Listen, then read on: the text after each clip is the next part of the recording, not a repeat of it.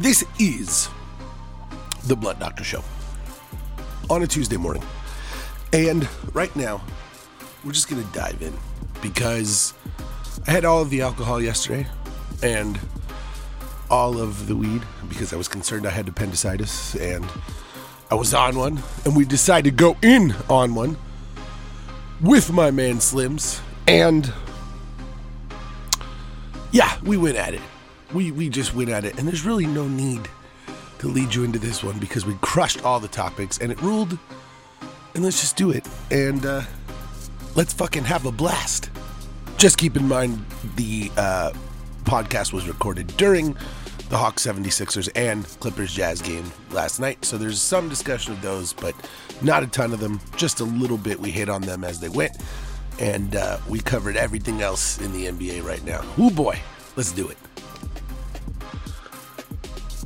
So joining me now is, you know what, I'm going to give you friend of the show status, favorite friend of the show status, and just favorite hot take status from the Overtime Show with B&T. It is B. Brandon, what up? How are you doing? What up? Thank you for having me. I'm good. You know, great to be here. Well, not so great, but we move. I owe you what? We're like a week or two overdue. Because here's the thing. I have to own up first. I'm going to own up first. Because you came here. You came on this show. And with me staring directly at you on this webcam and you seeing all the fear in my eyes, you picked the Suns. So you did it. So you came right here and you acquiesced to the fear of the 300-pound that is me. The 300-pound man, I mean. So now, I gotta be honest. Because you and I had a scheduled podcast after Game 3 of Lakers Suns. And the minute that game ended, you DM'd me and you were like, so when are we recording? And I was like in my feelings. And I was like, I'm not fucking recording after this bullshit. Dude, I have to acknowledge, I was in my feelings because I was, I'm not gonna record. I'm upset. I was full scale in my feelings, loser mode. It has to be acknowledged. I was angry. I was like, and the officials and the officiating and the way the officials officiated the officiating. I have to acknowledge I was awful. So we had a scheduled podcast and I said no, because I'm in full bitch mode right now. I'm being a whiny man and I'm not doing it. And now we're here after the Suns sweep the Nuggets. So I'm bringing you back after everything has gone wonderfully for the Suns. So I have to apologize to you, sir, because I owed you a man up moment and I did not do it. But I believe that you DM'd me after that game and we're talking about how the series was over and a gentleman's sweep and blah, blah, blah. And I'm just curious. How do you feel now? I knew this day was coming, man. I knew this day was coming. I just didn't think it would come this soon. You thought you had like another year. I did go in the... Yes, I did go into your DMs and I was like, oh, what are we going to do if it's a sweep? And he was like, it's not happening. If it makes you feel any better, I was bitching to you or bitching to my friends about you. I was like, how dare this motherfucker? I was like that drunk. I was like, how dare this motherfucker? so you got under my skin because I was like, how dare you? That's how drunk I was after Game 3. I was like, how dare he? We are good friends. How dare he? Of course, we've done this for years, but that's how mad I was. So you successfully got under my skin. And you know what? No one gets under my skin. You are the champion of finding a way to fucking piss me off. And you always do it. So you and Jabari are the only ones. I like... Shout out to Jabari. Shout out to Jabari. You two are the only ones that I have to put my fucking phone down sometimes. I'm just like, I can't deal with this right now. Listen, I was in that camp of AD's down. No problem. We still got LeBron. He's still got one of those virtuoso games left in him. And then game 5 happened. And we didn't really see it. And I'm like, okay, maybe he's just trying to, get the other guys involved because he knows if he gets them involved down the stretch, they'll be confident. Game 6 came. And it's sort of like what happened in game 5 now, except now they're playing with a little bit more urgency. But they waited until they were down 29 to start playing with said urgency in the second half. It's unless you got like the prime Golden State Warriors, a 30-point lead with a halftime deficit. It's pretty much curtain at that point. It's pretty much curtains at that point. And the thing is, what's funny to me is because, and I know you remember this because we talked about it before, is so when the game was when the series was 2-1 Lakers, and the real reason I didn't want to podcast that night is I was in my feelings, obviously, but all I could think about was, do you remember when you and me talked about the 60-win Hawks? And I was like, no, this team's going to beat, this is different. This is a team concept. And you at the time were just like, no, this is LeBron. It's LeBron. Have you forgotten LeBron? Mm-hmm. Do you remember LeBron? And I was just like, no. Mm-hmm. And the Cavs swept them. And I just remember being like, man, because you and me went like deep on that series, not arguing, but we talked about that forever. And I was just like, man, this reminds me of that. And so I just didn't want to say that. Like, I didn't want to put that out there as I was like, man, when you have LeBron on the other side, it's just like, unless you have an all-time team, it's so difficult. What I wanted to say was, but this is an all-time team. They'll come back. But like when you're down 2-1, it's hard to, I'm upset. I'm in my feelings, but I mean, and I know AD was hurt. The thing that bothers me about the AD hurt thing, though, I have to say this still. We have to go over the Lakers series. We just have to do it. What bothers me is everyone says, well, AD got hurt and then the Suns came back. That's not true. The Suns had the lead in game, game 5 before AD actually got, or game 4 before AD actually got hurt. They led at halftime. AD was playing, and then he chose not to play the rest of the game. And then he skipped game 5 and he tried to play in game 6 and he couldn't. But it's just like everyone is misrepresenting these series. And this actually leads me to, so this was the one thing I wanted to talk about. I personally believe if Chris Paul is healthy and Anthony Davis is healthy, I still think the Suns win that series. I'm assuming you don't agree. Am I wrong? Or I don't agree. No. Tell me why I'm wrong. I disagree. I disagree. I truly believe with Anthony Davis there, those guys, their mentality is a whole lot different. I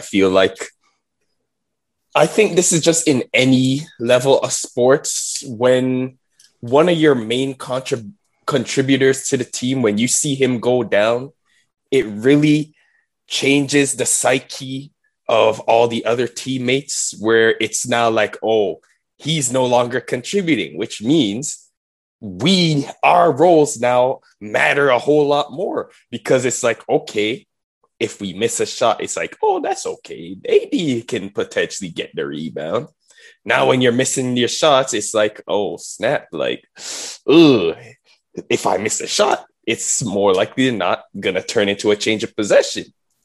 But doesn't that show the weakness in the Lakers, though? Like, if their star goes down, like, I'm just saying, like, I agree with you on that. Yes, it does. That does show the does. It definitely does.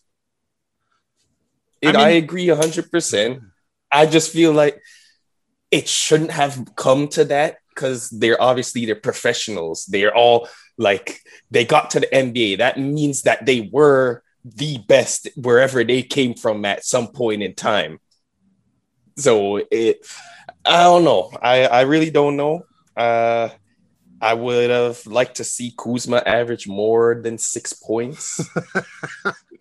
I would have liked to see what Harrell would have done if he got a little bit more than just a couple minutes towards the end of the series. That's my biggest thing. I would have liked to see. That's my biggest thing right there. This is the thing I did not fucking understand, because your best two players are forwards. One of them should play center but does not want to. So essentially, where does Trez play in the closing lineup for the Lakers? That's something that I never understood, because there's no scenario in which he hardly ever plays in the closing lineup. And that's the point, dude. They literally signed him just to say fuck you to the Clippers. That literally was grabbing the nuts. That was literally grabbing the nuts and throwing a middle finger to the Clippers and saying, we stole your player for a mid-level exception. And it was stupid as fuck because they didn't even use him. Dude, then they went and signed Gasol. Like, how is that a thing? In what world are you going? Like, you have LeBron, you have AD, and then you sign Gasol. Where is Trez ever going to get minutes? He was never going to get minutes. I never understood the concept at all. I straight up never understood the idea, because literally your two best players are essentially power forwards. In what world does it make sense to spend your mid-level exception on a power forward? It literally doesn't. And he didn't even play in this series. It was the dumbest thing ever. It was literally just a middle finger to the Clippers, because the Clippers expected him to get way more than the mid-level, and they spent the mid-level on Ibaka, and they were like, look, we stole your player, middle finger, and it meant literally fucking nothing. The minute you signed Gasol, Trez was fucking useless. It was a stupid decision. They always should have spent that $9.7 million on a guard. They had no one who could create off LeBron, and you lose because of that. I also think adding Drummond to the mix as well was pretty much also like the final nail in the coffin as well. So dumb. I think that also played. You're in the camp of Drummond ain't the answer, huh? Dude, like, what? Well, okay. I don't think that Drummond is garbage or anything like that, but I think that Andre Drummond has very specific situations where he will be incredibly useful, and other situations where he's incredibly redundant. And like, there's no way to view him as some, like, everyone was like, adding Drummond to the Lakers would be amazing. I'm like, are you watching the game? The only time they play well is when either AD or Gasol is playing center. Otherwise, it's always muddled. It's always messed up. They have no offense. And people are like, they had the number one defense. Yeah, you scored 95 points. Who cares? Like, this is not going to work. I've been screaming. Dude, I've been screaming all season. I've been screaming since I started this fucking version of the show. Go back to December and listen. I said the whole time, this version of the Lakers is a mistake, and the Trez signing is the biggest problem. And it was. They needed a guard. I think I remember seeing those tweets. Yeah. I think I remember seeing that. Hey, Danny Green is still in the playoffs, and Dennis Schroeder isn't. That's all I'm saying. Tell me. Hit me with it. I'm talking so much. This is with the Drummond. This is the drunk medicine thing I was telling you about. You got to deal with it. Tell me, Drummond. Let's go. Obviously, in the bigger picture, the Drummond signing isn't the answer. But also in that same breath, since you have him, he's valuable enough where you can't not give him minutes just because of his ability to rebound. So you can't not have him on the bench, especially with a team that can't shoot like the Lakers. Like, he's gonna have some type of value, but whether that value has the highest ceiling or not, that is beside the point at that point. So you put this on Frank Vogel? Yes, I agree. Yes, in a sense. In a sense, yes. He has a weak spot for his big centers, that's for sure. We saw it with Roy Hibbert. And he was good for a time until he completely fell off a cliff. Hibbert thing is weird, man. The Hibbert thing is so weird. Like, he went from, like, everyone was like, yeah, Hibbert 7'3", but whatever. And then it was like, Roy Hibbert is the sheriff of the paint. And then it was like, Roy Hibbert is fucking useless. Like, it was. I don't think anyone's ever had Rudy Gobert before Rudy Gobert, essentially. Yeah, but he forgot how to do it. partway through. Exactly. Do you think anyone's ever had a faster rise and fall than Roy Hibbert? Like, I don't think so, dude. Like, that's. I can't think of anybody off the top of my head. High rise and high fall.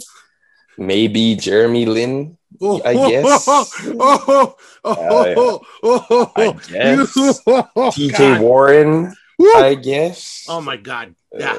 Oh, now we're coming with the smoke. Those are the only few I can think of. Dude, the Linsanity thing was hilarious. He won. Yep, until they ran into the Heatles. Oh, God. Well, the funniest thing was I remember, and this was, the early days of Twitter journalism when, people would just print anything. And one New York writer printed, and I don't remember who it was, so you're going to get away with not knowing, but this is something I remember burned into my brain. He said, and I quote, "When it comes to Jeremy Lin, the Knicks will match anything," and I'm quoting here, "up to $1 billion. They didn't match 25 million, but they would have matched up to $1 billion. Okay.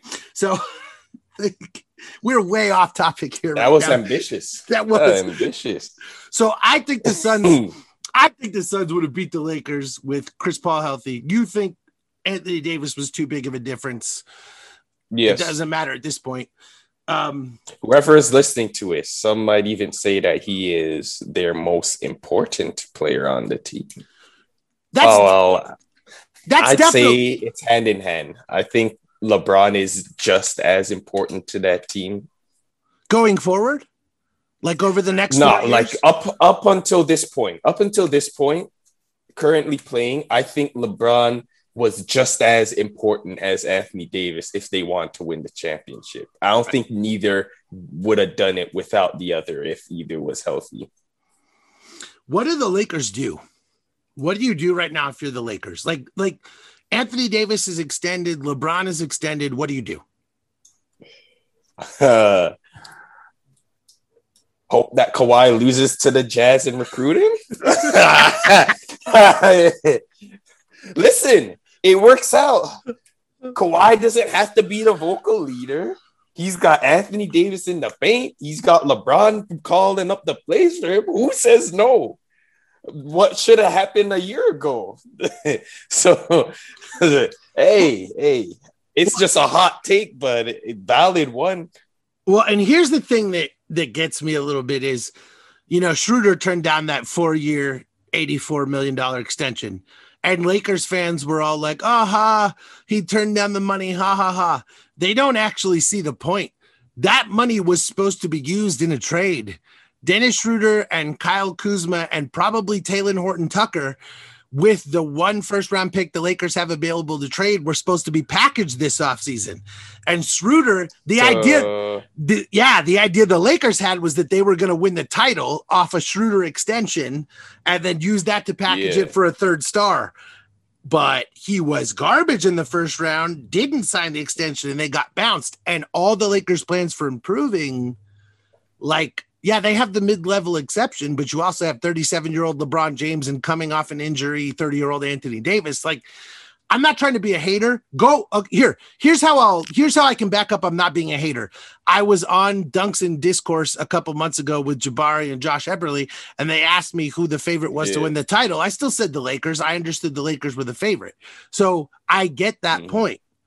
But the way things are going right now are not that way. And so I just don't understand how they can possibly get better.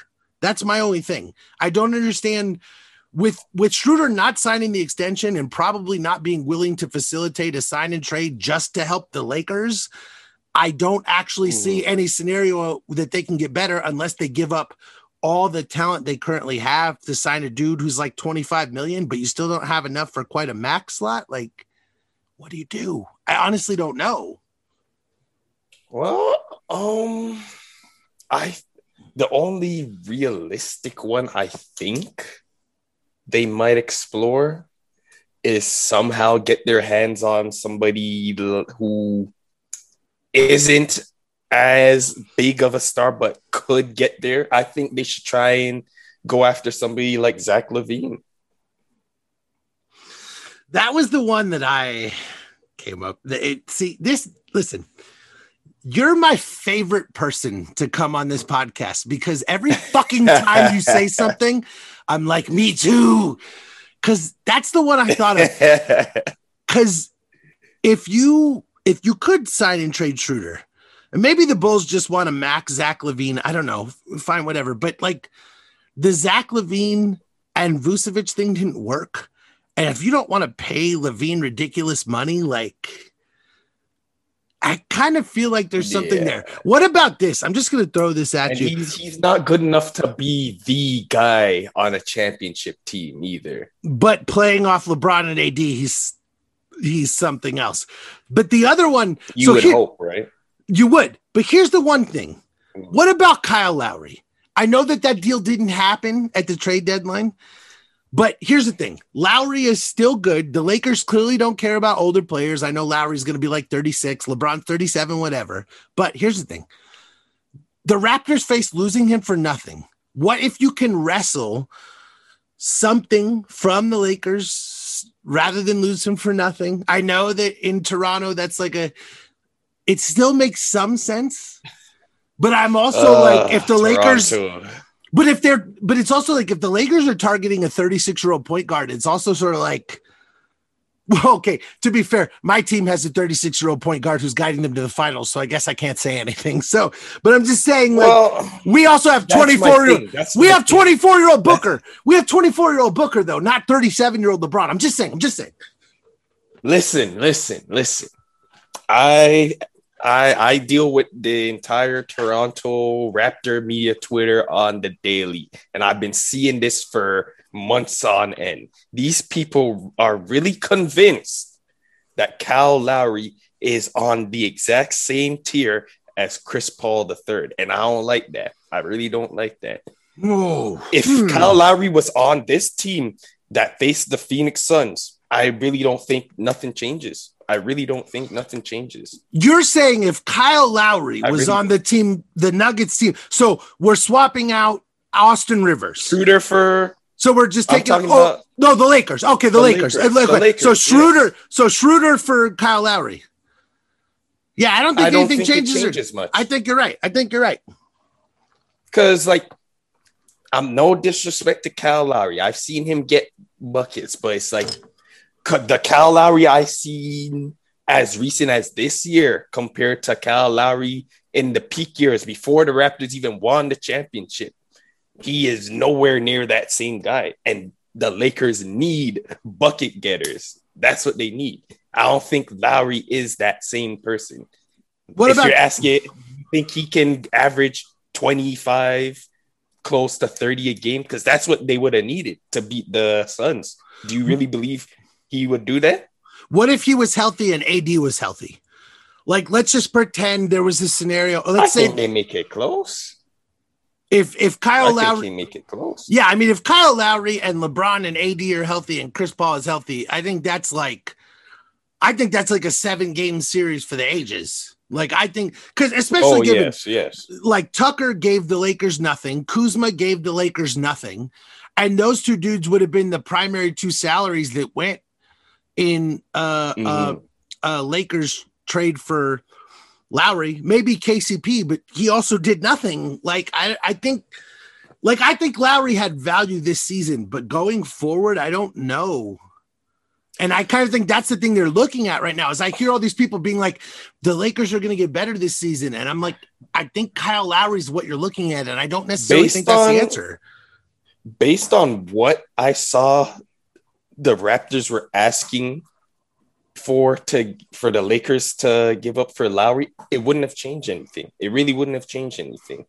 If they could get him for like a box of Lay's chips and a paperclip, then probably they win that series. But based on who they would have had to give up, no way they win that series.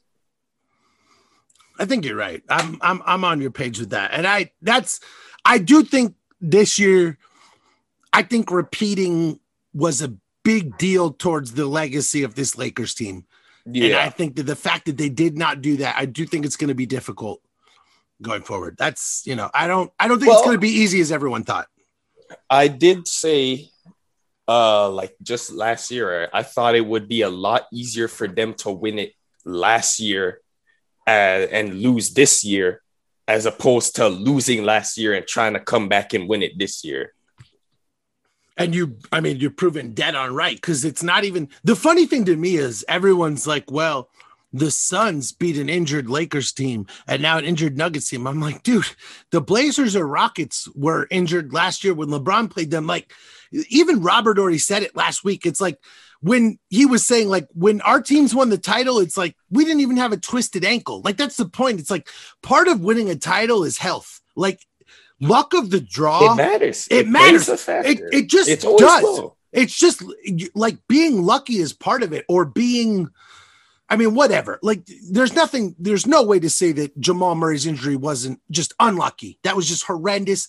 It sucks. I would have preferred that he was healthy. Dude, can you imagine this healthy Nuggets team against this healthy Suns team? That would have been like one of the most fun series. It would have been more than 4 games. That's for yeah. Sure. Oh, damn. Yeah. And it would have been like one of the great series. I think it would have been so fun. And that's, shit happens. Listen, before we move on, hit me from that. Oh, I just lost my train of thought. Sorry. Continue. It was right there. Right as I said before, I just lost it. Oh, my goodness. Here's the beautiful part of this show. You never get dragged for losing your train of thought, because as an alcoholic and a pothead and a pill user, I'd regularly lose my train of thought. So no one will ever drag you for that. And at any point on this show, you are allowed to jump into a subject that we were talking about 20 minutes ago, because that is how this show goes. See, this is the thing about the Blood Doctor show. There's no advertisers. There's no structure. There's no anything. It's just me walking into my garage. And when I walk into my garage, things happen. And that's all that matters. So you just, at some point, you're going to be like, hold on, I remembered that thing I was going to talk about. Let's go to 20 minutes ago in the episode. And it's up to the fucking listener to figure it out. Fuck you, listener. That's my show. So, okay. He doesn't mean it. He loves each and every one of you guys. They're the best. You know what? I honestly, let me just say, I somehow got like a triplicate of listeners this weekend through some argument I had on Facebook or something. I love every person who would ever waste their time listening to this podcast. I joke, I send all these tweets. I'm like, both of my listeners know, like I'm Conan in 2003, but for real, like I love every single person who would waste their time listening to me get like intoxicated and go in my garage and be like, and another thing, like, you know what I mean? Like, who cares? If you're listening to this, you're fucking cool and I owe you money. So now I'm going to be sued for money. Jazz versus Clippers. It's probably about to start at some point. I don't even know. Who do you think is going to win this series? Yeah. Who do you want to win this series? What's the more fun series against the Suns? What are your Jazz versus Clippers thoughts? There has to be like a whole plethora of them. Tell me all of them. I feel if it goes to a game 7, I feel like the Clippers win that one. If the Jazz, I think the Jazz can close them out in 5 or 6, but I don't think they'll do it in a game 7. I feel like at that point, the Clippers would have way too much momentum because they just did it a series ago. And now they're like, hey, Utah was in this position just last year as well, especially if Utah goes up 3-1 as well and the Clippers come back. I think that will really play into the Jazz psyche of, oh no, here we go again. So if it goes to 7 games, I'm picking Clippers. 4 or 5, I'm going with the Jazz. I really want to see Booker versus Mitchell on the biggest stage that they could possibly face, only because they're in the West. I just think that would be so fun. I agree with you. Like, I just feel like, and maybe this is like a I'm a mid-tier fan in a mid-tier city, whatever. I think that Booker versus whatever that means. Yeah. Well, you know how it is. It's like, oh, New York and LA and whatever. But it's like, dude, Phoenix is one of like 9 cities in the country that has all 4 major sports teams. We have the NFL, the NHL, the NBA. We have baseball. Like we have every NFL. Yeah, we have all 4 of them, and I just wish people would give the respect. Whatever. Anyway, Booker versus Mitchell. And by the way, if that happens, I don't think this is the only Booker Mitchell Western Conference Finals we'll see. Like, I think this is going to be, I think Jazz and Suns there could be a little bit of an era here between these teams. And are you saying potentially a rivalry? I think so. And you know what? I think it would be deserved because Jazz and Suns fans fucking hate each other on Twitter because it's been a whole thing about for years, like who is better between Booker and Mitchell. And obviously Devin Booker is better, and the whole Kobe and Wade comparisons between the two. Well, and that's what pisses off everyone, right? Is that Kobe very clearly identified Devin Booker as the next Kobe. And that made Lakers fans mad that it wasn't D'Angelo Russell. And that made Jazz fans mad that it wasn't Donovan Mitchell and blah, blah, blah, blah, blah. Well, guess what? Go watch them play. They're the same fucking dude. Booker like steals all of his moves from Kobe. It is what it is, man. Like he's the same dude. But everybody steals moves from Kobe. Okay, he does it well, though. He looks like Kobe when he does Kobe. He does it well. But But I would love to see Suns Jazz.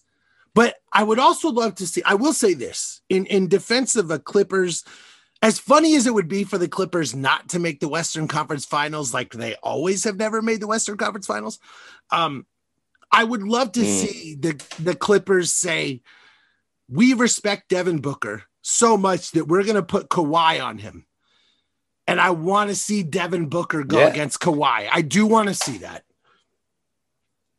I want to see You want to see that. That's why you want the Clippers. That would be the reason I want it because, and I know that the instinctual thing would be, well, Paul George would play Booker, but like, I think that Booker deserves respect. Listen. Now that you mention it, I just remembered the little altercation earlier this season. Yes! Either matchup. I remember the Booker, he was calling Paul George out of his name, man. Paul George didn't like that. He was talking about, oh man, I'm down bad, man. And I don't think he respects Booker because he's like, who the heck is this guy to be talking to me like this? This is another thing. These two teams fucking hate each other because Rondo and Chris Paul hate each other, and Paul George and Devin Booker hate each other. There's actually some serious hatred here. See, this is the one good thing. No matter who makes the Western Conference Finals, I get to fucking hate that team. I get to be like, oh, these motherfuckers. Like, I get to really bring it. And dude, because I'll tell you what else. I did a podcast. It's my 3rd or 4th episode it was like December 2020. I did a podcast and I said, I did like a 20-minute speech about how I would take Devin Booker over Paul George. So if there is a Western Conference Finals to be had where Devin Booker can just prove that I'm fucking right, I will take that shit. He's gonna come back to that tweet.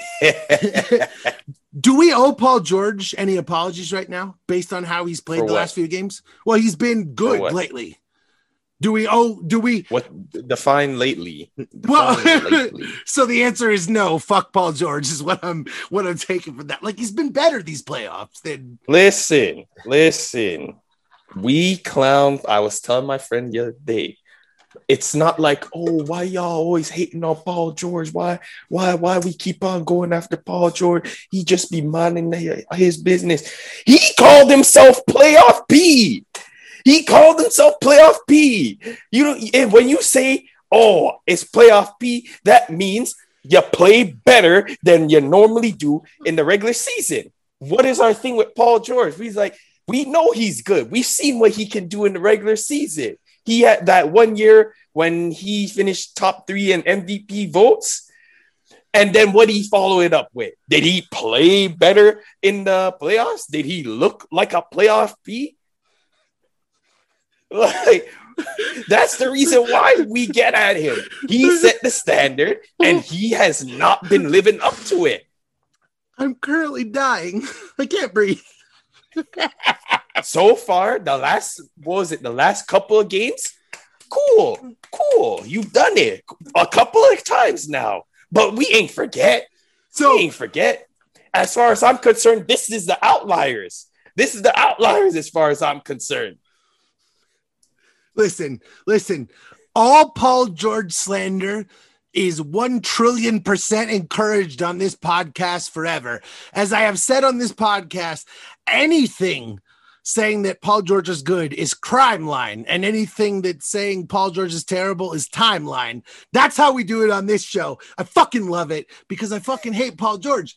So, okay, so you're in the okay, and here's another thing that you call. I can't believe there was folks on that Bird app saying that peak Paul George is better than peak Melo. No, and I couldn't believe it. People said I never saw it. Are you for real? People saw it. They said this. Listen, this is I just want to give y'all a stat. Yeah, this is a no Carmelo Anthony slander podcast because I am a person who lived in Denver during the prime of Carmelo Anthony's career. I saw that man be the second best player in a series where Kobe was the best player in the series. I saw that man win 8 fucking games in a season with game winners. Carmelo Anthony in his prime was ice fucking cold. Carmelo Anthony is a Hall of fucking Famer, and this podcast is a no Carmelo Anthony slander podcast. I am on your side, sir. Fun fact. Goddamn right. Fun fact. Carmelo has averaged more than 25 points a game at least 7 times throughout his career. Paul George has only done it, I believe, twice or something like that. That's not even a comparison. I would take Melo over Paul George every day. Danny Granger, Westbrook. I'm just saying, if you are good enough, it don't matter who's playing next to you. It doesn't matter who's playing next to you. You're going to get your buckets. You could have built a prime offense that would win a title around prime Carmelo Anthony. Prime Carmelo Anthony was absolutely a number 1 championship player. Denver didn't do it correctly. New York didn't do it correctly, but Carmelo almost had it. They almost had it. Well, so did Denver. Dude, that 2009 Knicks, the 2009 Nuggets Lakers series in the Western Conference Finals is one of the most underrated Western Conference Finals ever. And the Nuggets, 100%. And they would have taken that thing to Game 7. They blew it at the end of Game 6. It was very close, but that series was still awesome. And that, dude, the 2009 playoffs, man, the Bulls Celtics. Remember when like Rondo and Rose are like, they're like punching each other in the face. Oh my God. We need some of these old school playoffs, man, where they're like triple overtime games and whew.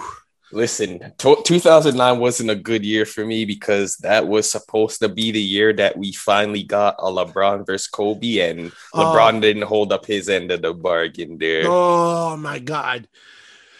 Oh, dude, and you know what's crazy is the Magic shouldn't have even been there. The Magic should have lost to the Celtics, but KG had injured his knee and couldn't play.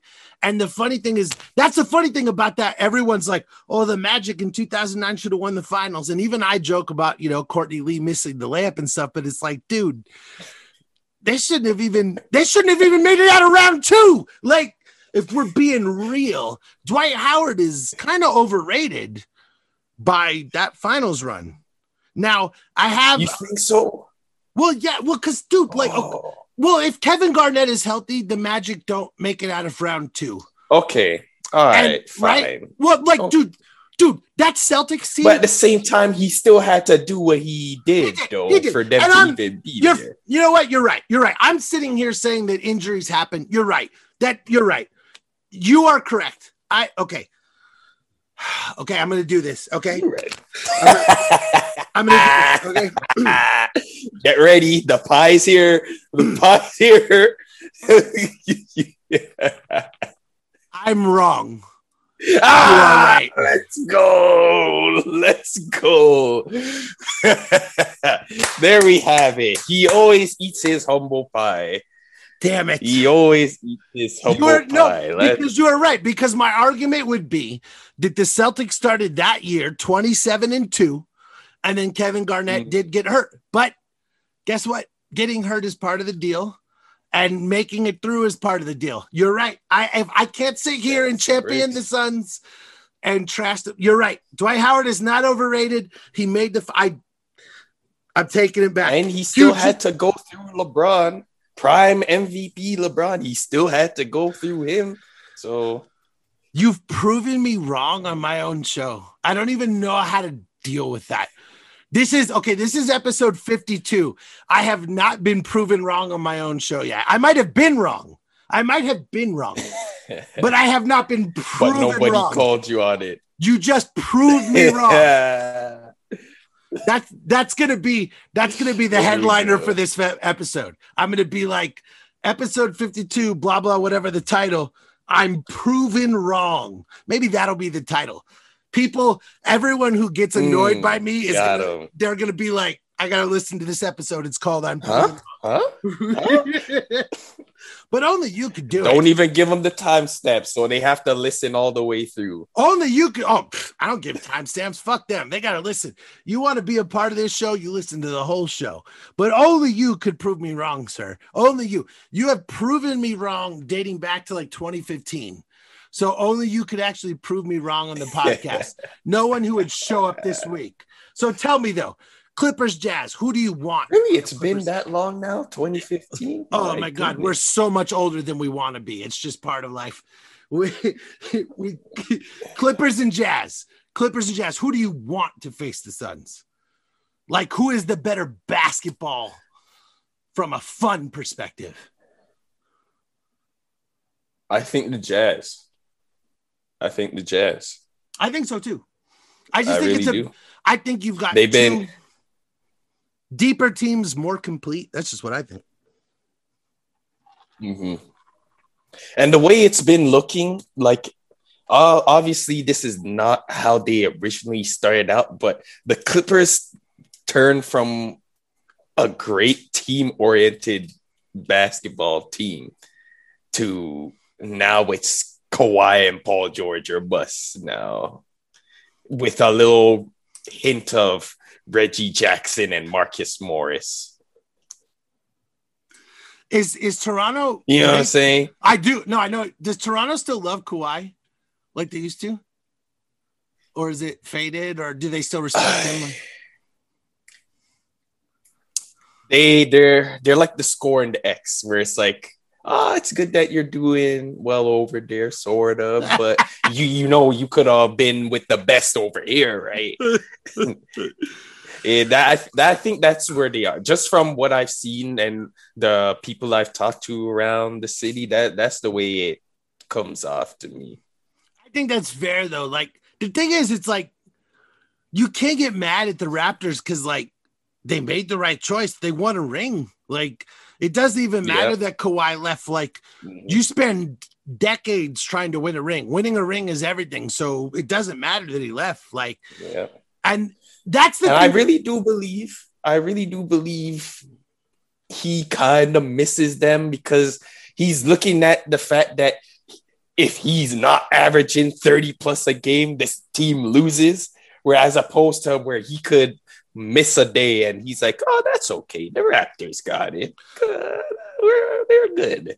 There's no way to deny the way that the city of Toronto, listen, I'm an American. I grew up in this country, okay? And I lived in Toronto for a while.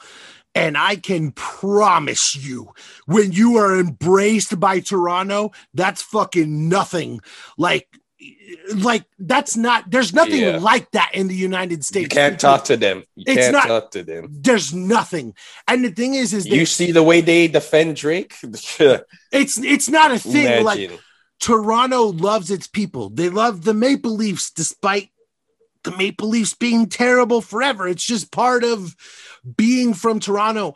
And I think that Kawhi thought that going home to Los Angeles was going to be what he experienced in Toronto. And it literally hasn't been, because you chose the little brother team and there's no amount of anything. The Clippers don't have a real fan base. They have a, when the Lakers have failed, kind of fan base. It's not real. And like, dude, remember when the Raptors won the title? Remember when they went back and the pictures of Kawhi on stage outside in Jurassic Park, and it's like 60,000 people. And dude, that shit doesn't exist in Los Angeles for the Clippers. Listen, I remember going back to the whole point of him thinking he would get that in the LA.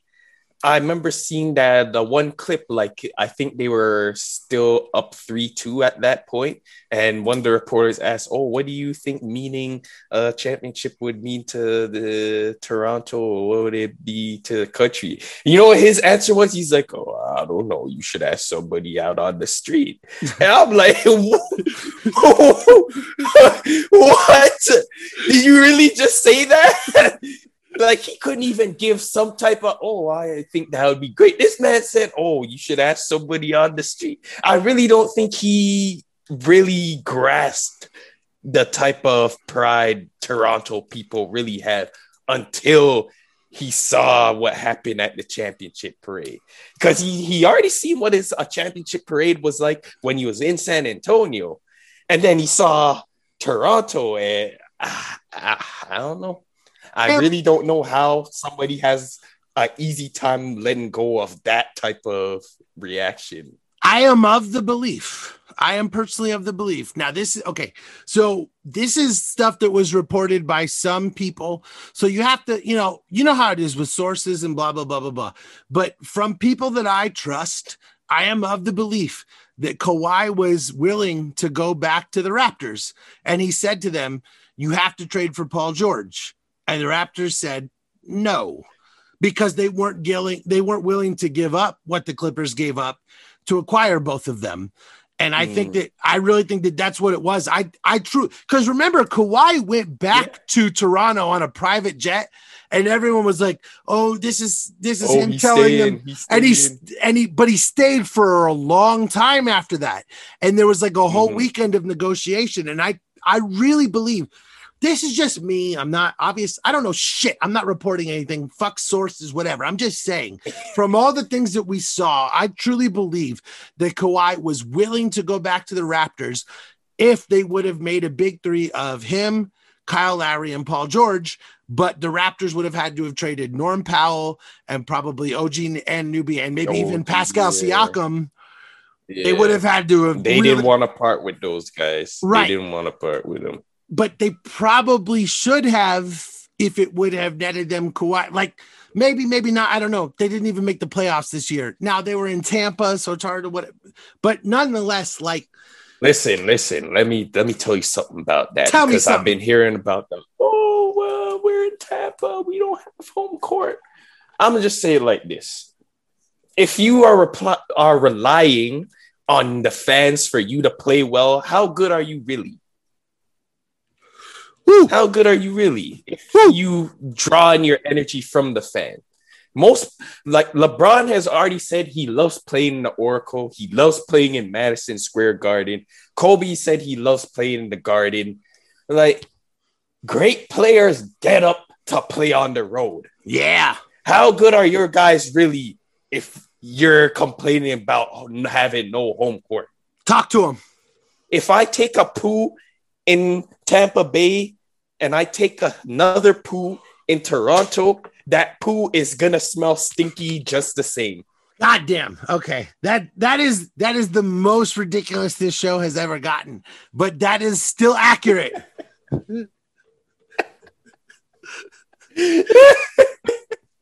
I get your point though. Sorry, I couldn't get No, hey, there is no censorship on this show. I am beholden to no one but me. The god of this show is the Blunt Doctor. So you say what you want to say, and it will get put on the show. That is how we do it here. There is no fear. There's nothing. There's no judgment. There's nothing. This show is designed to be the show where people can just come and say what they think. And that is what you think. And guess what? I don't disagree. All of the bullshit about, well, Toronto was in Tampa Bay. So what? Tampa Bay just won the Stanley Cup. They had Tom Brady show up and win the Super Bowl. And the Rays went to the World Series. Like, you're trying to tell me that team, that city wasn't going to support the fucking Raptors? Of course they would. Like, give me a break, man. Like, you suck this year. It's just what it is. The biggest thing I think about the Raptors this year is that all of my talk about how Nick Nurse is a good coach has been like completely unwound. That's what He's I a thought. good defensive coach. I think that's where he's made a name. I think when you're saying Nick Nurse, we have to give him credit specifically for his defense, because that's literally what won them the championship. They literally implemented box and one, and then all of a sudden the Warriors couldn't do anything if it wasn't for Steph Curry. I think you're right. Dude, you know what? I do have to say, the last year, the Raptors Celtics series, the Eastern Conference Finals last year, are one of the most fun series I've ever seen, because Brad Stevens and Nick Nurse both decided, okay, neither of our teams actually know how to score. So we're going to play all of the defense. Dude, in that series, it was box and one, triangle and two. I remember. 3-2 zone, 2-3 zone. Dude, they did everything. It was awesome. I remember watching a breakdown. I remember watching a literal breakdown of all of the adjustments from quarter to quarter to game to game. It was something. It's not something you see every day, that's for sure. I swear to God, I almost had a basketball orgasm watching the Raptors play triangle and two against Jason Tatum. I was like, yes, finally, someone is playing real defense. And then I blacked out. I don't know what happened. Okay, so here we go. So last week or last podcast, whatever it was, I started doing a thing called rapid fire rants, okay? All right, let's go. And so here's the thing about rapid fire rants. I bring it up whenever I feel like it, and you have no choice in the matter. I did this last time, but I was the one doing it. But now I'm going to make you do it, because I think you'll be excellent at this. So here's how this is going to go. I'll do my best. Yeah, here's how this is going to go. I'm going to ask you questions, and you're just going to say the worst thing you can think of. Or no, let me rephrase that. Right. You're going to think about it for a minute, decide what's acceptable to actually say publicly, and then think the worst version. Choose the worst version of that. But I just want to hear, here's what I want. I just want to hear you tell me what you really think about this shit. Cause I'm sick of listening to national media people who don't watch anything. I can personally testify and vouch for the fact that you fucking watch everything. So now I want your opinions, and I'm going to hit you with these things, and it's going to be really funny, because I think we're going to get some really good answers. Now, full disclosure, he's seen some of these questions beforehand, but he doesn't know the arrangement, the order. I've had so much to drink. I'm so wasted right now. I'm fucked up right now, okay? All right, let's get back to it. Say that again right now. No, I just hit record. I was saying, say that again right now. We just watched the end of the Hawks Sixers game. What the hell, man? I'm just saying, if y'all who saw that, in that situation, the way I'm looking at it, when he came around that screen, he was not there when he was supposed to be there. The play is dead at that point. Shake Milton had a pretty good look. He should have just called his number and shot it. Yeah. Because the reason he's on the court in the first place in that situation is because he can shoot, no? And not only that, but he's been shooting off the dribble really goddamn well since they put him in the series. Like, he changed game 3 or whatever it was. Like, he literally, his off the dribble 3 was awesome. That's the whole fucking point. You're wide open. Shoot the ball. Hey, man. I'm no 76ers fan. I might have had money on the 76ers winning today, which could frustrate me. But the point is, you're still coming off a screen. In that situation, you're wide open.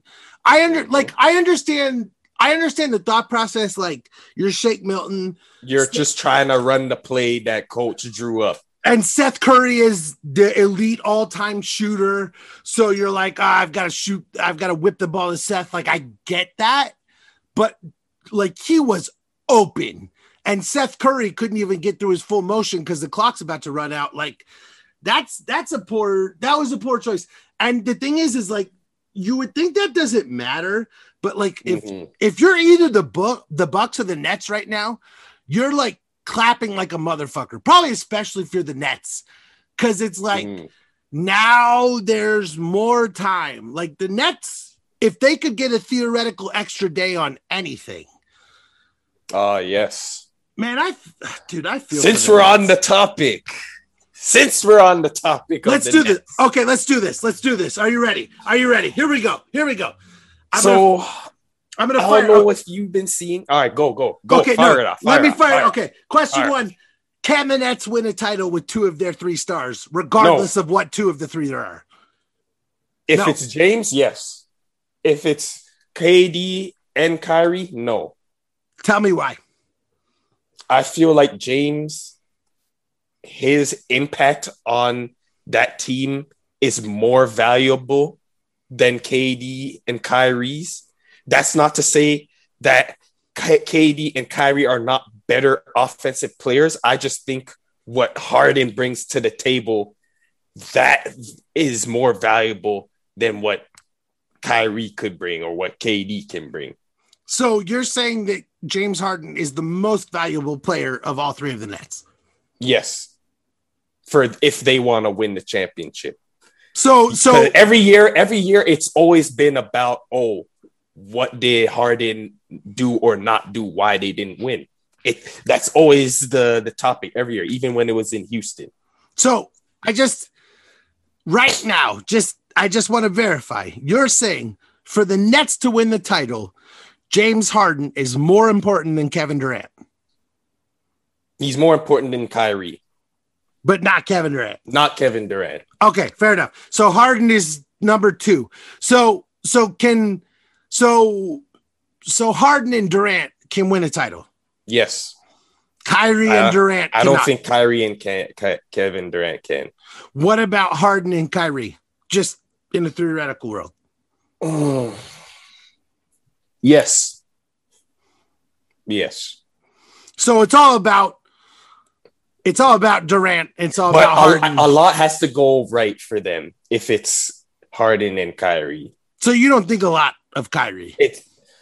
I love Kyrie, but he hasn't shown me he can do it when he's the main focal point of the offense. Like, I think Kyrie is I love Kyrie. Like, Kyrie is one of my favorite dudes, but I don't know if he's like a championship dude. Like, I know, but it's also like he hit basically the biggest shot in NBA history. So it's like I don't know. Like, he is an amazing Robin, but he hasn't shown us he can lead a team far, or he hasn't been healthy enough to do it, as the number 1 guy. Let me ask you this question then. So right now I'm just thinking of this. I'm just curious. Regardless of team situation, in any situation, Kyrie Irving is a net positive or a net negative? If you ignore everything and just look at what Kyrie brings to the table, does he make your team better or does he make your team worse unless you have the right situation? You know the question I'm asking. I'm just curious. Why you gotta do this to me? Because you know what I mean. If you had a team that was right there and they could win a title, but you were curious if another piece took them over the top and Kyrie Irving was the guy, you might not want to do that. And it's not because I don't respect Kyrie Irving. Here's my because thing. He only fits into specific situations. All right. I'll put it in terms like this. I believe, since I'm in the city, Toronto, I believe if Toronto had Kyrie on this team, they'd make the playoffs. Yes. Can I give you another situation I think Kyrie would be great in? Tell me. Chicago loved the fact that Michael Jordan did not give a fucking shit about anything except winning and being a fucking killer. And I think that Kyrie Irving in Chicago I think that Chicago would embrace Kyrie Irving like no one would. As much as he is from Brooklyn and I understand why he wants to be there, I think that his I'm going to fucking put all you motherfuckers in the blender and I'm going to go to the rack and then pull back to the free throw line, despite the fact that I was at the rim because I have the best footwork and handiwork ever. I think Kyrie Irving's whole blending motherfuckers to a crisp, that dude in Chicago. Sometimes to a fault. Sometimes to a fault. Sometimes to a fault. But I really feel like look at what Zach LaVine is in Chicago right now, and Kyrie Irving is 10 times that. That's what I'm saying is that like Chicago embraces a dude who doesn't give a shit about media or whatever and just cares about being a basketball motherfucker. And that's the one thing is, like, I understand Kyrie in Brooklyn. I think it makes perfect sense. I just think that if you were going to move Kyrie from Brooklyn, God, it would be fun to watch that dude in Chicago, in a city that would just embrace the way that he's like, look at how they embraced Michael Jordan, who's kind of like a bad guy. Like, I love Michael Jordan, but not a good dude. Yeah, he wasn't the nicest people from what we've seen based on stock footage. But since we're on the topic of the Nets, I don't know if you've been seeing it, but people have been telling me Kevin Durant, he's the best player in the world. Kevin Durant, he's the standard. Kevin Durant, he hit Deshaun LeBron. He's surpassed LeBron. Well, Kevin Durant, it is time for you to show me why you're better than LeBron James. Because if LeBron James was in your shoes right now, and Harden and Kyrie both went down, people would still expect him to get the job done. So since you're better than him, show me. Okay, so honest question. Would you still... Okay, so right now, pull out KD, right? No other difference. Pull out KD and you put in LeBron. And it's 35, 36-year-old LeBron, whatever he is, on the Nets with, Tyler Johnson and Mike James and Nick Claxton and all those dudes. Do you personally, a man who stands for glorious son, do you believe that dude could beat the Bucks? I'm not even criticizing. As long as he's healthy, I do believe they have a very good shot. I really do. So you think it's the Bucks are not Golden State. That's I'm gonna just put it like that. And I'm not even criticizing, because here's the thing: we all know I'm a Western Conference guy. I spend my time. I try to watch all 30 teams, but there's limitations. So I spend my time in the Western Conference. So I'm just saying. So you believe, and I'm not even criticizing. I'm just asking you to. So okay, you take LeBron from this series, and hey, this is the LeBron that was spin dunking on Cam Johnson. I'm assuming he's healthy and there's no wear and tear on the ankle. He's not playing gimpy.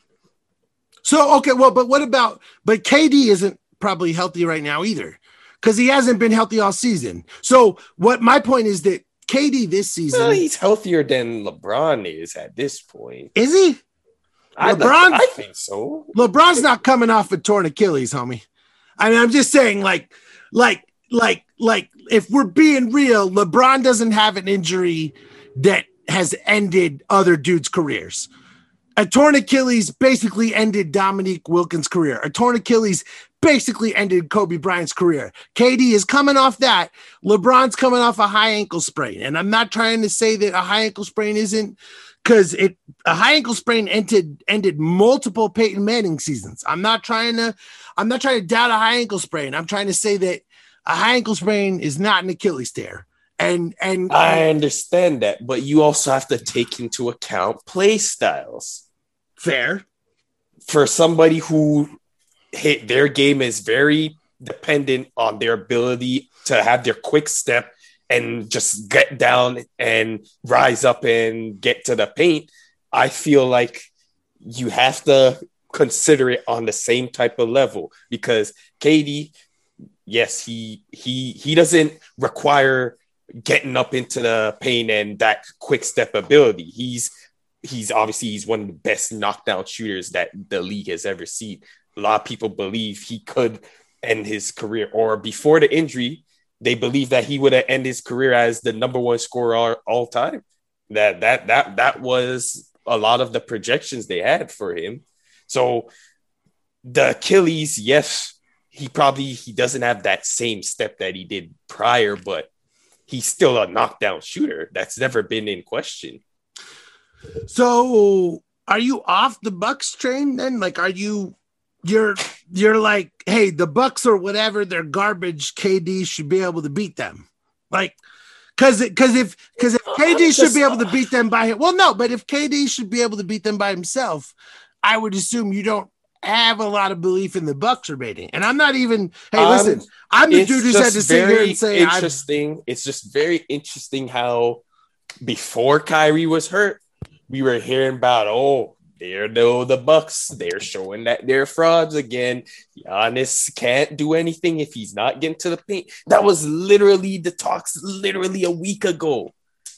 So now it's about, how come KD can't beat this team? Or we can't expect KD to beat them. When literally a week ago, it was, KD's outplaying Giannis.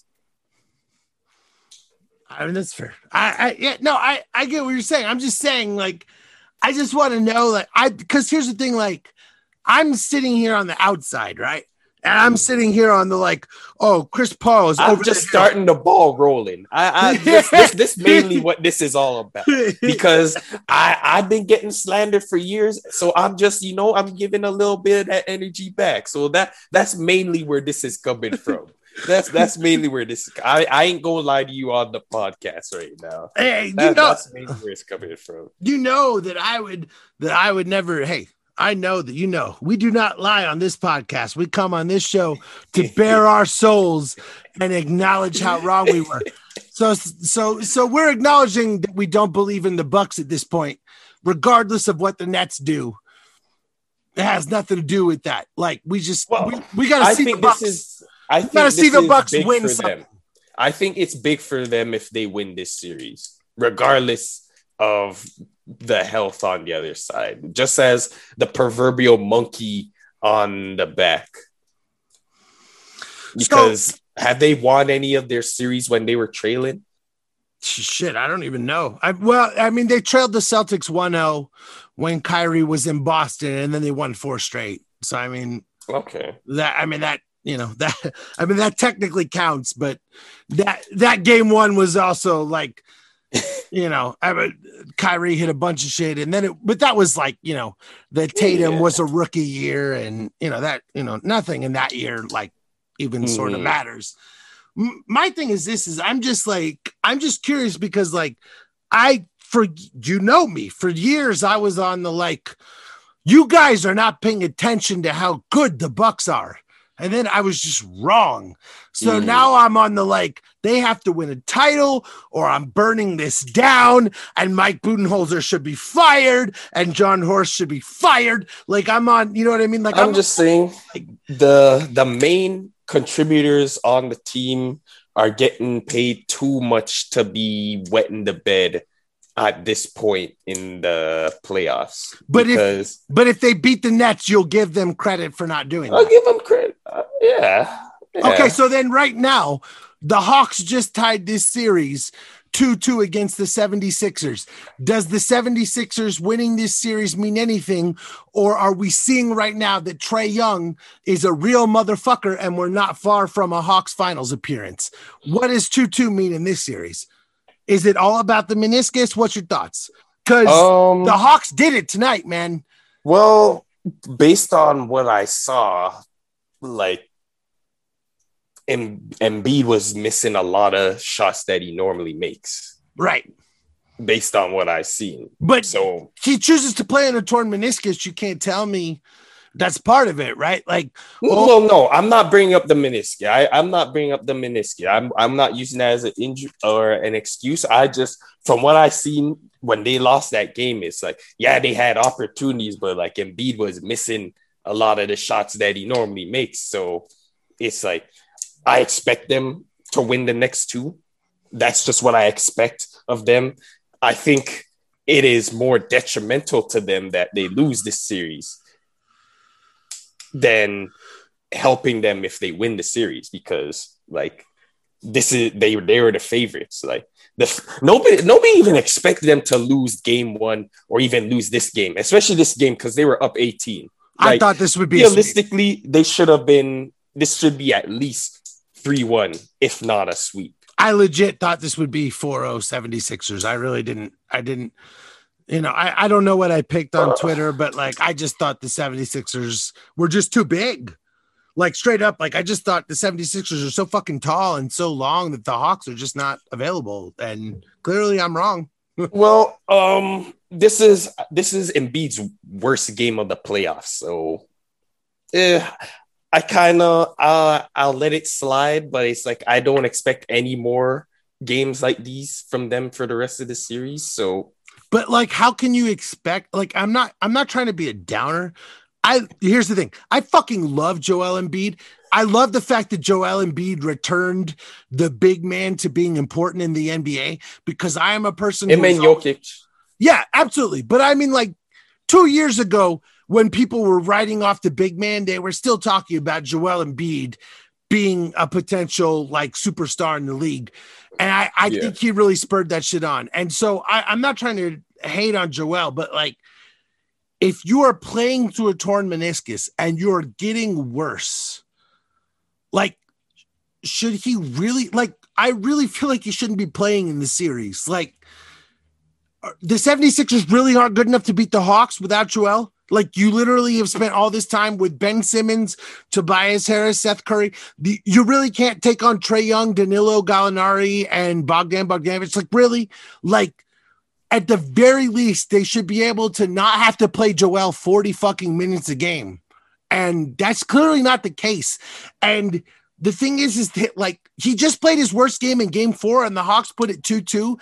Again, the man is playing with the torn meniscus. Are we really sitting here saying there's no possibility that the Hawks can't sneak through? Because I'm sorry, I don't think that's the case. I know the 76ers still have like home court, but like Joel has had to, like, there was like 2 games ago, people were like, yeah, Joel had 39-9 on a torn meniscus. It's like, yeah, dude, they barely won. Like, that's not good. I'm a person who's been sitting here. I think it's also the scheme that the Hawks have been attacking, because like the way it looks, I feel like they are fine with Embiid putting up his numbers. They don't want the other guys going and getting them 20 and 15 point game. I think that's how the Hawks have been trying to tackle it. So how do you feel about Doc Rivers and Nate McMillan? Are you like, do you like them as coaches? Like, I go back and forth on Doc. So I'm just curious, like, do you have strong opinions on either of them? I like McMillan. He's a good coach. He's taken LeBron to the brink a couple times in his career. If you can do that to LeBron, I think you deserve some type of credit, because we've seen how LeBron can just run through other teams, and then there's that one team that he faces and it's like, oh, can this team beat him? I do always think about, like, so this is an anti Paul George podcast, but it is a pro Paul George 2013 Eastern Conference Finals podcast, which Frank Vogel was the coach of that Pacers team, and Paul George played LeBron to a duel. That dude, this is probably the best we've ever seen him play in the playoffs. Dude, that Heat Pacers 2013 Eastern Conference Finals is probably like, that's one of the best series of all time. Like, that's I don't know if it's a top 5. It's an incredible series that is completely forgotten. And it is a lot of why Frank Vogel was able to coach the Lakers last year, because he knows what LeBron wants to do, because he coached against it. And last year it made it really easy for him to do that when he had a roster tailored to that. And then of course this year it's all garbage, but it is what it is. Yeah, definitely. And Doc Rivers, I don't know. I really feel like for somebody with his reputation, I feel like he's under coached when it mattered the most, because he started out the decade of 2010s as Doc Rivers, he's hell yeah, top tier coach. Dude, I used to, like, I remember because when he Well, he won the title with the Celtics, and then he went to the Clippers, and I was living in Long Beach outside Los Angeles when he went there. And we used to just sit there and be like, dude, the Clippers have Chris Paul and Blake Griffin and Doc. I was like, let's just talk about rings coming to the Clippers. We used to literally, like, me and my friends were like, dude, it's going to be awesome because we're going to be able to go to Clippers games. Who was their coach before that Doc Rivers got there? I'm drawing a blank. Vinny Del fucking Negro, man. Vinny Del Negro. Remember, because Vinny Del Negro, remember, he spent 2 years with the Bulls. I think he was Derrick Rose rookie coach. And that makes sense. And then he got sent on for Thibs, and people were like, well, Vinny Del Negro helped Derrick Rose so he could help Chris Paul. And like Chris Paul was like, I remember Chauncey Billups was there for a little bit too. Oh my God. Remember, dude, because remember when Chauncey Billups got traded from the Nuggets to the Knicks, he had his agent release a whole thing. He's like, I'm tired of being the glue guy. I'm tired of this bullshit. I'm sick of being fucking traded. I want to choose my own team. He got fined because he had his agent light shit up. And so the Knicks released him, right? And he had his agent released to the media, if any team claims Chauncey and he doesn't get to choose his own team, then we will not report blah, blah, blah. And it was a whole thing. And then Chris Paul was at the Clippers at that time. And Chris Paul goes to the Clippers and he's like, fucking claim Chauncey. I'll talk him down. I'll figure it out. So Chris Paul tells the Clippers to claim Chauncey Billups, and they did it after Chauncey Billups has his agent go to the media and be like, no fucking way. And Chris Paul was like, yeah, I'll calm him down. And he did. You remember there was like a year. Remember when Chris Paul and Chauncey Billups played together? How did they not win the title? Yeah. Well, Chauncey, he tore his Achilles. I think that was the end of Chauncey. That was it. Yeah. That was the reason. And it just sucks because the Chauncey Billups Chris Paul thing should have resulted in 2 rings, and he tore his Achilles, and that was the end. And dude, has anyone ever been beset by more injury bad luck than Chris Paul? Like, has any elite player ever had to deal with this? I don't think so. Like sorry, you chopped out on me there. Has any elite player ever had to deal with the number of injuries that Chris Paul has had to deal with? No, I really don't think so. It's like, no one may. Okay. I mean, I guess if you look at like Grant Hill and Tracy McGrady, who had to deal with like their own injuries. Yeah. Also, T-Mac, he also had Yao Ming's injuries too.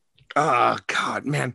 Dude, was there ever a more likable team that like had worse outcomes than like the 2006 Rockets and the 2007 Suns?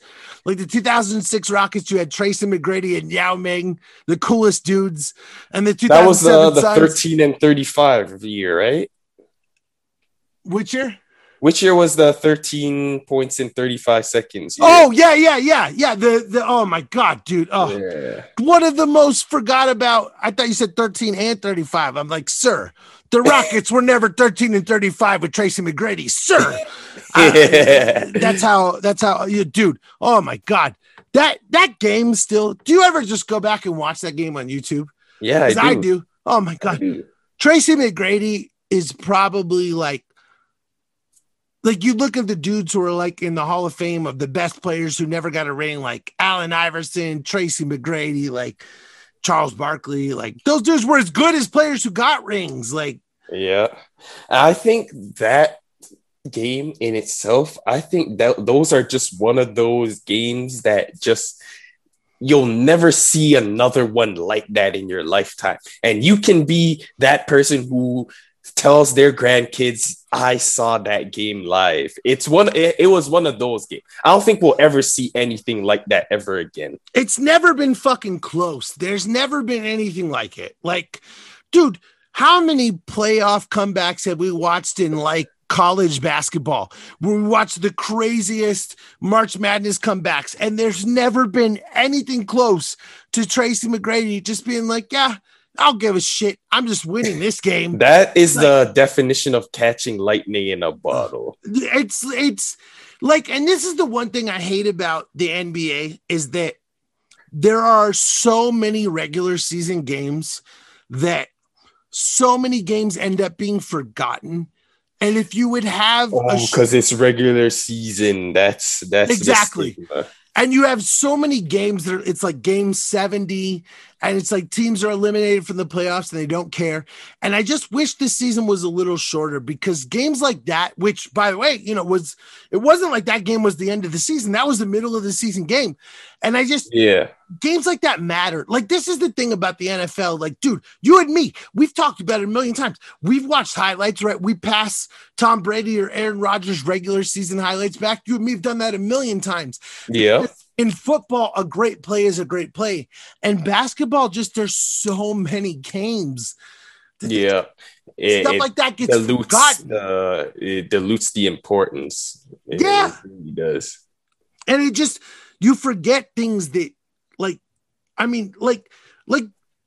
I know the Suns lost, but like, people really try to say that Devin Booker scoring 70 against the Celtics was bad. Like, I understand they lost, but like in the last 5 minutes of that game, the Celtics started double teaming Devin Booker because I think what the main issue people had was it was the way he got the 70.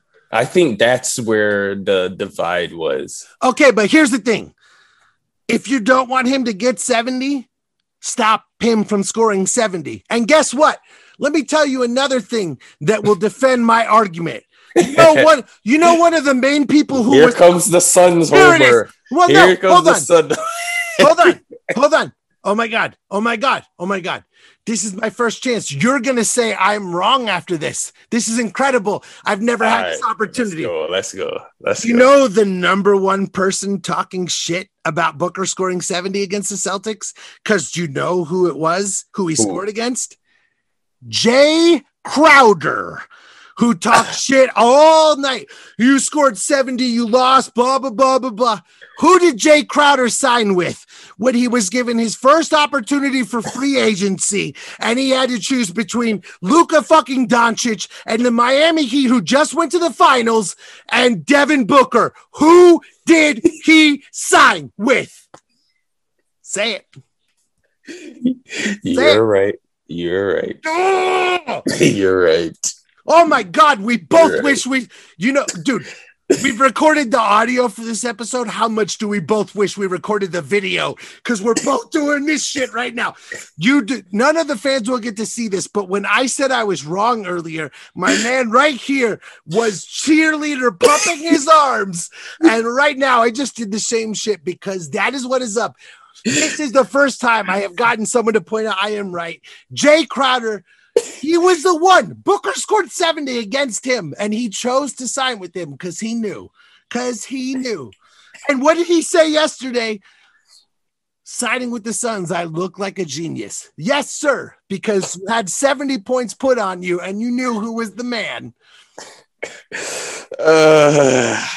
Tell me right now, best finals. Suns and who? Because I don't want to hear anyone else from the Western Conference. Nets. Suns and Nets, best finals. Healthy Nets, right? Yes. Let's say the Nets are not healthy. Bucks or 76ers? Bucks. I think that's true too. How far are the Hawks from the finals? One player, two players? Are we believing in Trae Young? What's the thing? A star or like a superstar wing player. Like somebody who can get a bucket and get you a crucial stop down the stretch. Kawhi Leonard, essentially. If they get their hands on Kawhi, okay. My goodness. Okay, you can't get a Kawhi Leonard. Let me rephrase. Mikal Bridges. Of course. Yeah, they could use somebody like him. I think so. Based on how he played this year, yes. So what? So you're still a one player away, Hawks guy. Yeah. I think that's right. A quality player, not just anybody. A quality player. Okay. Hot takes on the Lakers offseason. They get Steph Curry. What the fuck? Are you fucking kidding me? Dude, hold on. What the fuck? Oh my God. Oh my God. Yo. I thought there was going to be like, they don't get anyone, or like they get Lowry, or they get, or maybe at the like hottest. You said hot take. Yeah, but you like said hot take. I thought a hot take would be like Brad Beal, Steph Curry. You're calling that? You are calling Steph Curry? You are calling. You are coming on my show. That's my hot take. That's my hot take. Oh my God, I love having you on this show. Listen, this is gonna age like milk by the time the offseason comes, but that's okay. You said you wanted a hot take, I gave you one. Oh yeah. LeBron spent all season recruiting him. LeBron spent all season. He said he was the MVP. He talked about all this other. I mean, dude, can I tell you my hot take? What's your hot take for the Lakers? It's not for the Lakers. It's just a hot take. Just a hot take. Okay, let me give you my hot take for the Lakers. All right, let's go with that one then. They don't win another ring with Anthony Davis on the roster. Ooh, bam. Wow. My hot take for the Warriors, the Klay Thompson contract is the worst contract ever signed. What's the contract again? It was 5 years and $190 million. And when did he sign it? He signed it 3 weeks after he tore his ACL in the finals against the Raptors. So what you're saying is you don't believe he'll be the Klay Thompson that we remember him? What I'm saying is that Klay Thompson signed a 5-year max extension. I believe it was 5 years. I could be wrong. Someone might. No, I'm pretty sure it was 5 years. In any case, my point, if it was 4 years, that's even worse, actually. Klay Thompson signed a maximum extension and so far has not produced anything for 2 years of that extension. Now, I'm not hating on Klay Thompson, but so far for the first 2 years of a deal valued at almost $200 million, he has produced literally nothing. And let's remember. So he's pretty much just cashing in a check for sitting. Remember, the Warriors are in the repeater tax. So that $40 million a year doesn't actually cost them $40 million a year. It costs them more like $100 million a year. Oh my goodness. So that Klay Thompson is literally signed a deal that for the first 2 years provided them nothing. Remember, they signed Kelly Oubre. They traded for Kelly Oubre, actually. That $15 million for 1 year cost them like $65 million. Like, the repeater tax kills you. And the Klay Thompson deal, if he doesn't provide anything like star talent again, is basically a maximum contract for a player who did legitimately nothing, which is pretty rare. Woof. Wow. Okay. I think it's legit. I'm not even hating on Klay. I get it. It's tough, you know. And the other thing is, I told you before, like the whole Trez thing, that was the most ridiculous thing. So to close it out, I had to get that stab in. I'm an asshole. To close it out, finally, who is okay? I'm going to close my eyes. I'm not looking at you through the webcam. You can't see me. So my influence should not exist. Who's winning the title? I'm not looking at you. You can't say it's on me. Listen, after what I have seen, I'm a bandwagon. I'm on the wagon. Go Suns. Go Suns. I'm on the wagon. I'm on the wagon. Oh, God. I'm on the wagon. This show is all about brainwashing other people into believing what I believe. Yes. Listen, if you beat LeBron, you're doing something well for yourself. You gotta win. You have to win now. Hey, I think that's fair. I think. Listen, and I also win if nobody else is able to get a game off the Suns. If the Suns sweep the rest of the year, And the Lakers are the only team to get 2 wins off of them. You heard it right here. The Suns are sweeping the rest of the playoffs. I didn't say that. No, he's putting words in my mouth. No. Don't listen to him. That's not what I said. That's not. Okay, I'm saying it then. The Suns are sweeping the next 2 series. Suns in 4. Suns in 4.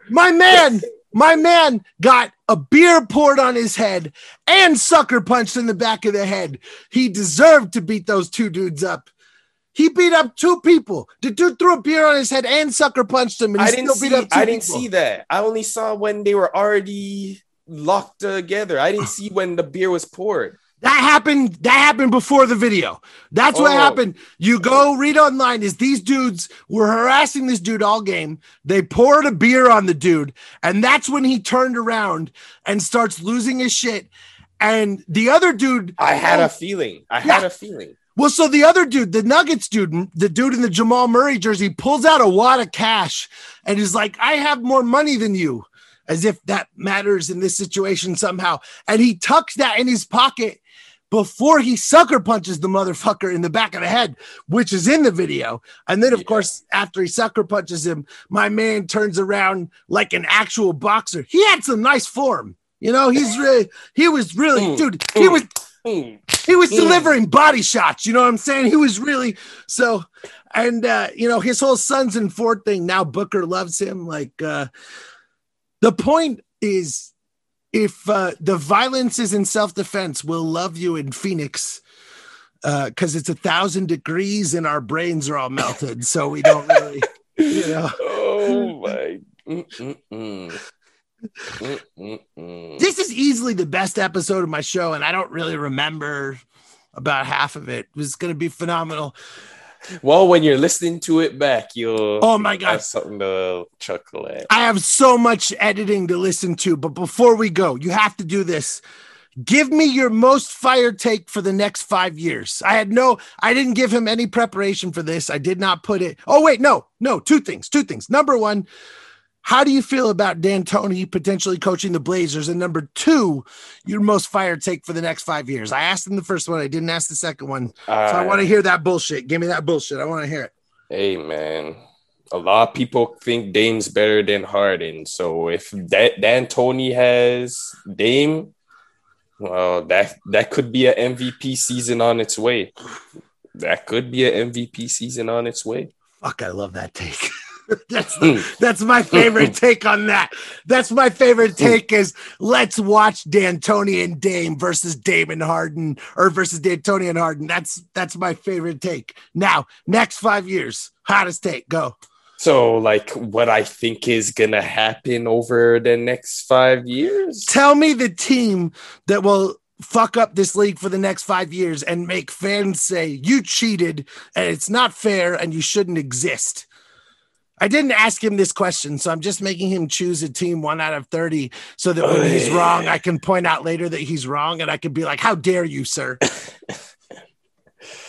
Okay. I'll rephrase the question.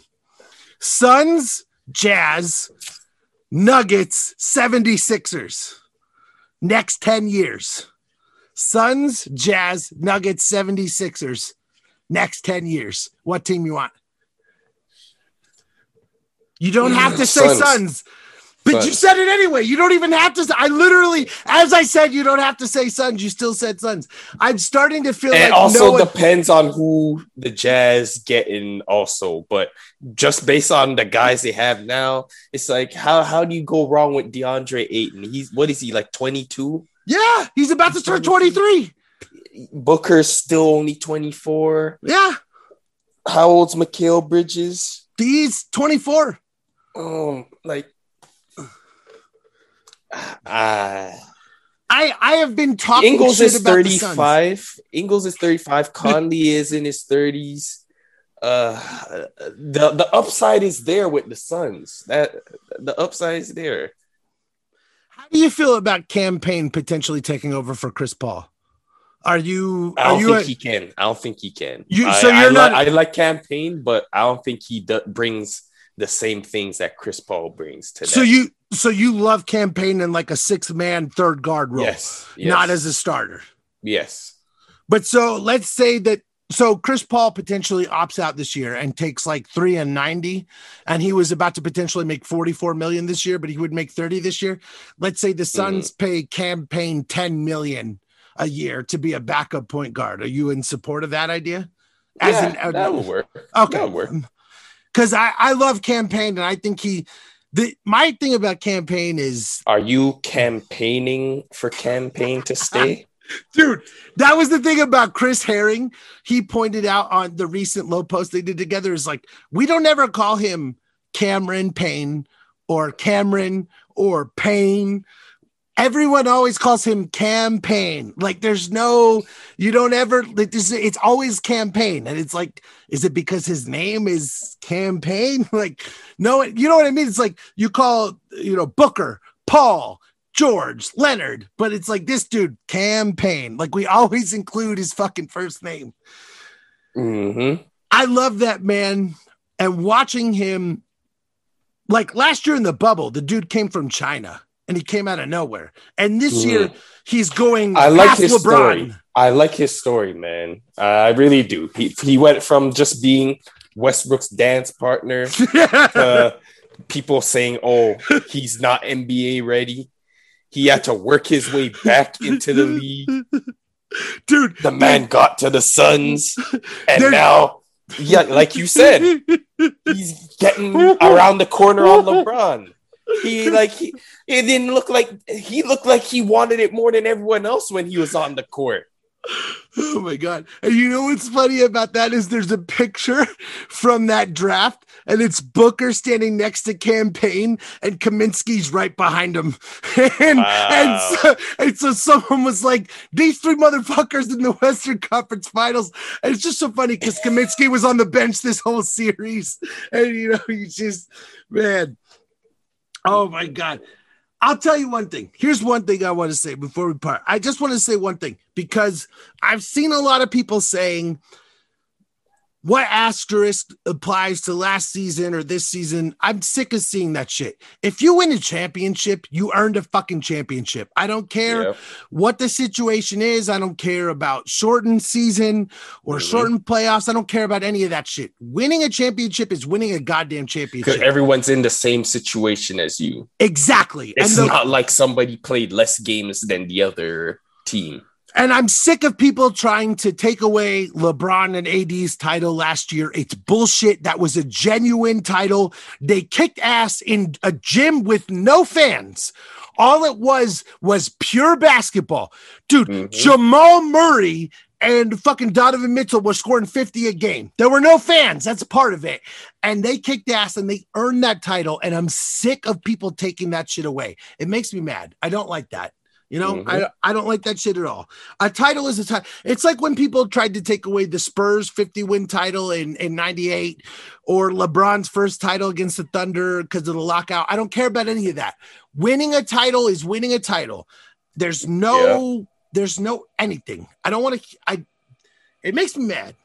Like, people are like, oh, the Suns played an injured team. Yeah, well, LeBron played an injured Rockets and Blazers team last year. And guess what? The fact that they were healthy had to do a lot with why they won because availability is the best ability. I don't want to hear about injuries. It's part of every year. I'm sick of hearing this shit. If that's the case, people would take away the Golden State championships because they faced a whole bunch of injuries along the way. But we still count them. We still count them. Injuries, and that's the thing. It's like if Chris Paul has to sit here and deal with losing to the Warriors, then he can definitely sit here and deal with beating the Lakers. And I just don't want to hear this shit anymore. Winning is winning. Championships are championships. I believe in everyone who has won a title, and I would support all of them. That's my last hot take. There we go. How excited are you for the remainder of the playoffs? I don't even know what's going on in the Jazz Clippers game right now. They're going on right now. I have no clue what's going on. From what I saw, the Clippers were smoking them. Yep. See, there you go, man. Yeah. Hey, that Jazz Clippers series, talk about a series designed to raise questions about both teams. Exactly. Like, it makes the Jazz look funny, and it makes the Clippers look funny. Whoever loses, they're gonna get flamed. And I'm like, I want the Jazz because I hate Jazz fans, and I want the Suns to be able to fuck up those motherfuckers. But I also want the Clippers because it's like, I hate Kawhi and I hate Paul George, and I want Devin Booker to run through those motherfuckers. Because I did a podcast. Yeah, win-win. But I did a podcast, like my third episode of this show is called Booker is Better Than Paul George. And I explained how I would rather have Booker in a playoff situation. And so if those two meet, I get to prove it right. Yeah, I'm literally everything on the line. There you go. Sir, it is a fucking pleasure to have you on this show. Tell me, the next episode of Overtime with B&T, you guys started your new season recently. You're still going. What's the deal? Tell me about it. We coming with some new fire, man. We're gonna, the OTAs started not too long ago. We got some stuff to talk about.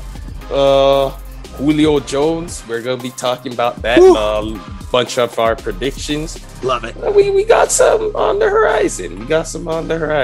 I'm looking forward to it. Dude, I cannot wait to listen. I fucking love listening to you guys. And I hope that one day we can get both of you on here so we can talk some football shit. I would love, sir. And I would love to come on your show and crash the party and explain how I'm better than both of you, like I do it. I'm just fucking with you. Hey, man, we'll make it happen. It is an honor to have you on here, good sir, and we will talk soon. Thank you so much. I appreciate you, man. I appreciate you every time. You're the man, brother.